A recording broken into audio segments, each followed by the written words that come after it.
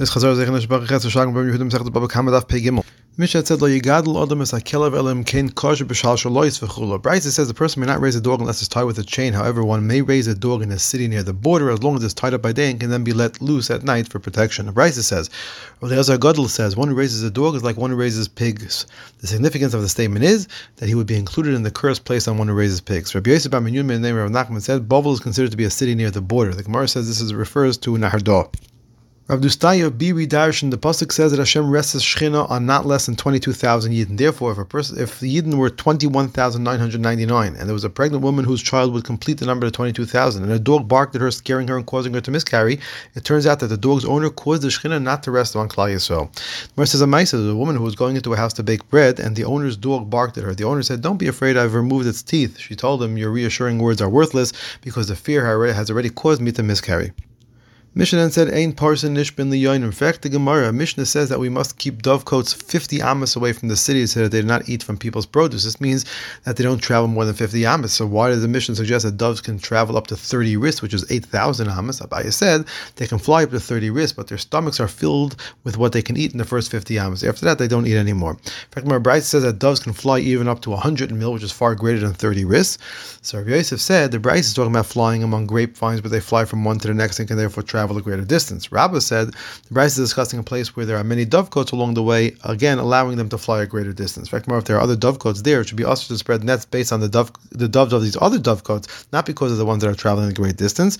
And for the Gemara, either the case is where the other dovecotes belong to Goyim, or where these dovecotes were Hefker, or where these dovecotes actually belong to the person spreading the nets. Hadnalach Perik Meruba. Perik HaChoyvel, Perik Shmini, Zok Tehelig Mishnah B'siyata Dishmai. If a person wounds another person, he can be chayav for 5 things: nezek, damage; tsar, pain; ripoy, healing; sheves, loss of employment; and boichus, embarrassment. How do we assess for nezek? If a person blinds another person, or he cuts off his hand, or he breaks his leg, we view the victim as if he's a slave being sold at market, and we assess how much he would have been worth before the injury and how much he's now worth after the injury. How do we assess for tsar?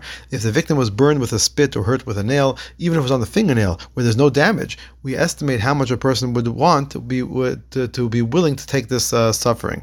How do we assess for healing? If the victim is hit, the attacker must pay the cost of healing him. If additional sores develop, we determine if they are due to the wound, in which case he has to pay for the healing of those as well. And if they're not due to the wound, he doesn't have to pay for the healing. If the wound healed and came back, he's still chayav to pay for its healing. If it's fully healed and then returned, he's not chayav to pay for its healing.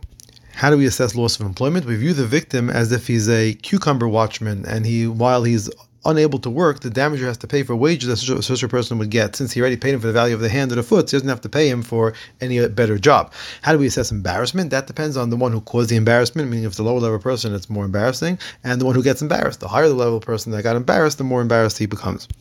Why does he only pay for the value of the damage? The pasuk says ayin tachas ayin, so maybe we should blind his eye if he blinds someone else's eye. The Gemara said that can't be, because the Brisa says we would think that we should blind him for blinding someone else, or cut off his hand if he cut off someone else's hand, or break his leg if he did that to someone else. The pasuk therefore says makei adam and makei behema. The teachers are just like when one damages an animal, he's punished with monetary payment. Same is when one damages a person, he's also always monetary payment. Or if you want, you can learn from another pasuk. The pasuk says we don't take kaifer payment from a murderer as his punishment. We learn from here we don't take monetary payment for murder, but we do take monetary payment for damages of other limbs, even ones that will not grow back. Fact number, which pasuk of Makkah does the Brasi refer to? It can't be the pasuk of Makkah behemi shalmenu or Makkah behema yumas, because that refers to one who was killed. And tomorrow, one pasuk says Makkah nefesh behema, the next pasuk says v'ish ki yitein mum ba'misai kasher also kein yasaloi. Fact number, the pasuk doesn't even use the word Makkah. The Gemara said we made the gzeir shav on the concept of hitting, which is a subject matter of both psukim, even though the exact word is not there. A person says v'ish ki yake kol nefesh adam ma'is yumas, which says the person is put to death. Where says that's referring to money. It can't be referring to actual death for 2 reasons. First of all, we have Gzeir Shava that teaches it means money. And second, the pasuk also says Kasher yitem mum ba'adam ken yinasim by, which refers to money. In fact, why does the Brisa have to give a second pasuk? The Gemara says the Brisa was saying, if you will say that maybe the Gzeir Shava should be learned from the pasuk of umaki adam yumas and the person should be put to death. We have another pasuk that teaches that it refers to a monetary payment. Although we can say that we would not use a Gzeir Shava to teach death because we would learn damage from damage or not damage from death, we would think this maybe say that we should learn from over there because we should learn a pasuk pasuk referring to a person from a pasuk referring to a person, and not a pasuk referring to animals.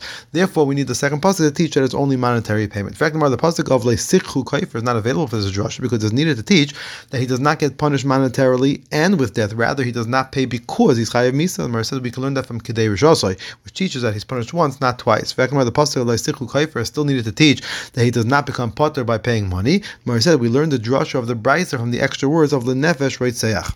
If we learn this drasha from Leisichu Kaifer, why do we need the Gzeir Shava? The Marsa from the pasuk, we would think that he has a choice to either pay money or have his eye blinded, etc. The Gzeir Shava therefore teaches only a monetary payment.